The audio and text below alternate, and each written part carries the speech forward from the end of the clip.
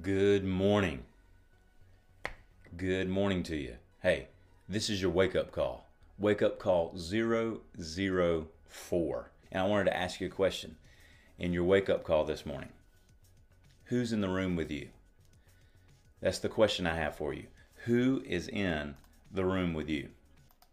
Got some background music in here. I'll turn that off. Who's in the room with you? This is a question I saw when I was reading through the book of Luke a few days ago. Who's in the room with you? Luke 8, verse 41. And behold, there came a man named Jairus, and he was a ruler of the synagogue. And he fell down at the feet of Jesus and begged Jesus to come to his house. For he had only a daughter who was about 12 years of age, and she was dying. Verse 49 of that same chapter. And while he was still speaking, Jesus was still speaking, someone came from the ruler of the synagogue's house, Jairus, this man who just came to Jesus and said, Lord, my daughter's dying. I want you to come to the house, my house, and pray for her. Someone from his house comes and says, your daughter's dead, Jairus. Don't trouble the teacher anymore. But when Jesus heard that, he answered him saying, do not be afraid. Only believe. She will be made well. And when he came into the house, Jesus permitted that no one go into the house except Peter, James, John, the father and mother of the girl. Now all wept and mourned for her, but he said to this crowd, there's a crowd of people weeping, do not weep, she is not dead, but sleeping. And when they ridiculed him, knowing that she was dead, but he put them all outside, took her by the hand and called, saying, little girl, arise. Then her spirit returned, and she immediately arose. And he commanded that she be given something to eat. What we have here is this account of Jesus. He had just been ministering on the other side of Lake Gennesaret. He's over there ministering to this demoniac man who had these thousands of demons in him. He comes back to the other side. He comes back by boat. And when he gets there, there's crowds of people waiting for Jesus. There's crowds of people waiting for him. And in the crowd is a man named Jairus. He's a ruler of the synagogue. He's a devout man. And he's come to Jesus. And he says, Jesus, my daughter is dying. But I believe that if you come to my house, I'm asking you to come with me and pray for her.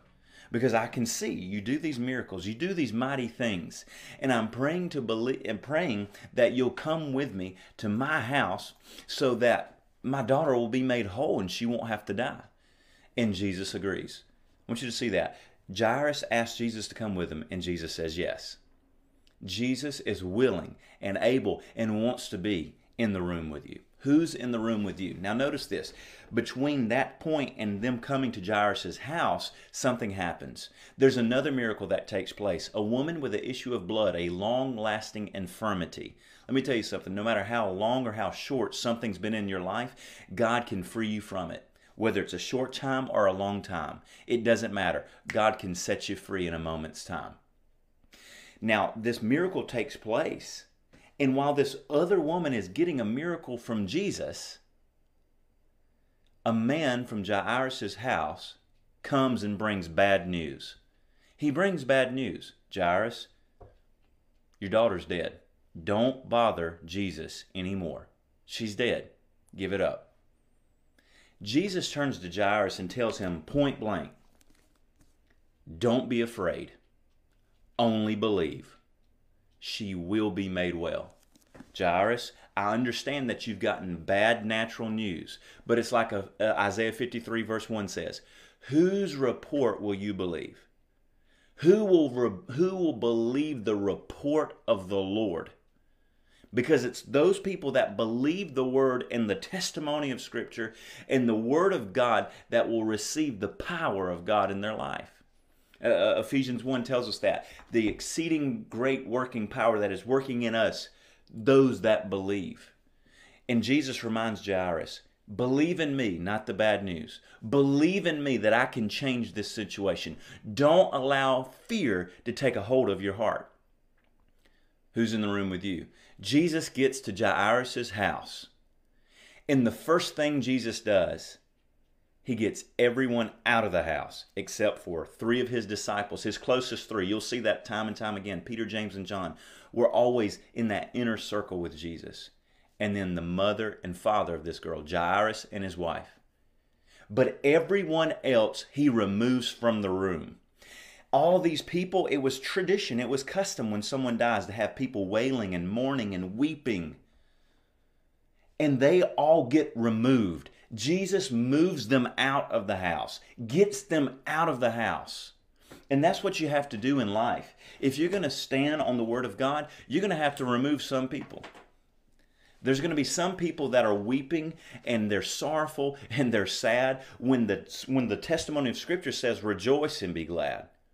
Well, but naturally, it doesn't look like I should be happy. The Bible says that the Lord's going to bring to pass everything in His Word. The Bible says that His Word's going forth and it's going to produce what it has been sent forth to do. Yeah, but it doesn't look like it. I'm not relying on my natural eyes. I'm not relying on my senses, my sense knowledge, what I can taste and see and hear and touch and feel. I'm relying on what Jesus has said. Don't be afraid, only believe. And part of that, the action of not being afraid and only believing, is removing voices of doubt. Removing the people that mock. Because Jesus, He tells them, look, verse 52, don't weep, she's not dead, she's just asleep. When you are the resurrection and the life, the dead are nothing more than sleeping. And what did they do to Jesus? They ridiculed Him. They mocked Him. Remove the mockers from your life. Remove those who will ridicule the truth in the Word of God. Remove from your life, not just people, but if you have thoughts that don't align up with Scripture, remove them from your thought life. Remove the thoughts that ridicule and mock the truth of God's Word. Don't allow anything into your mind or into your heart that will try to compete against the Word of God. Get it out of the room. Who's in the room with you? People that believe and are aligned with the Word of God and believe and trust in Jesus, or mockers and ridiculers and people who are weeping and wailing when it's a time to rejoice and a time to receive by faith. Only believe. Who's in the room with you? Believers or doubters? Remove the doubt.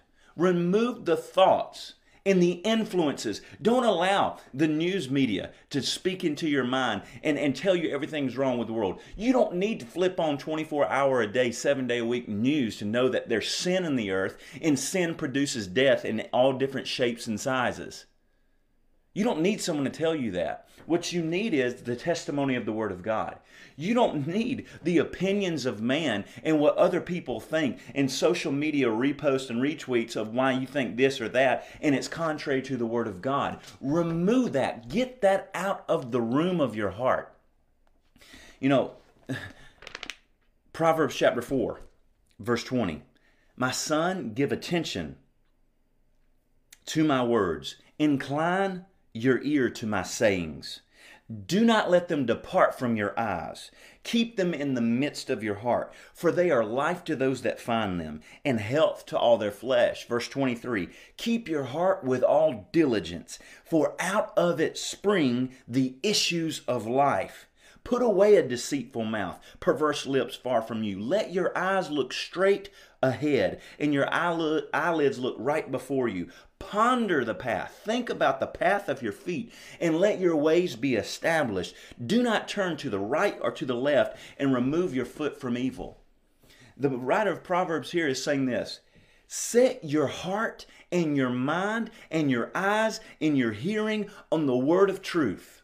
Think about it. Ponder it. Hide it in your heart so that you not sin against God. Put it in a place of high honor in your life. And remove anything else. Perverse lips, perverse mouth, wrong thinking. Get it out of your life so that you can establish your way. So that you won't stumble and fall. So that you won't go down the path of the wicked. Set your mind and your heart on the truth of God's word and walk in it. Because out of it is the issues of life. Out of your heart. If your heart is in a wrong place, your life will be in a wrong place. If your heart's not right with God, you're not right with God. But when your heart gets changed, saved, and you're living in the life of God, according to the Word of God, daily in communion with Him, by the power of His Word and the power of the Holy Spirit, when your heart's right, your life will be right. When your heart's established, your way will be established.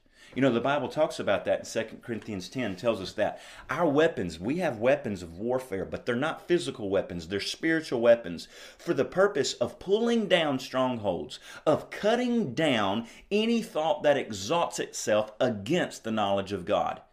As a believer and a Christian, it is my responsibility to allow the Word of God to judge every single thought that passes my mind, so that only which agrees with the Word of God remains in my heart. Because I don't want the seed of doubt, of sin, or unrighteousness or unbelief to take hold in my heart and produce a crop of that. No, I want to get it out of the room with me. So that's the question today. Ask yourself, who's in the room with you? Is Jesus in the room with you? I believe He is. If you've never made Jesus Lord of your life, you can do that right now. And He'll cleanse the room of your heart. And He'll inhabit. Revelation 3:20 says He's knocking. He is knocking at the door. He wants to come into the room of your heart and sit and dwell and abide with you. And it's as simple as this.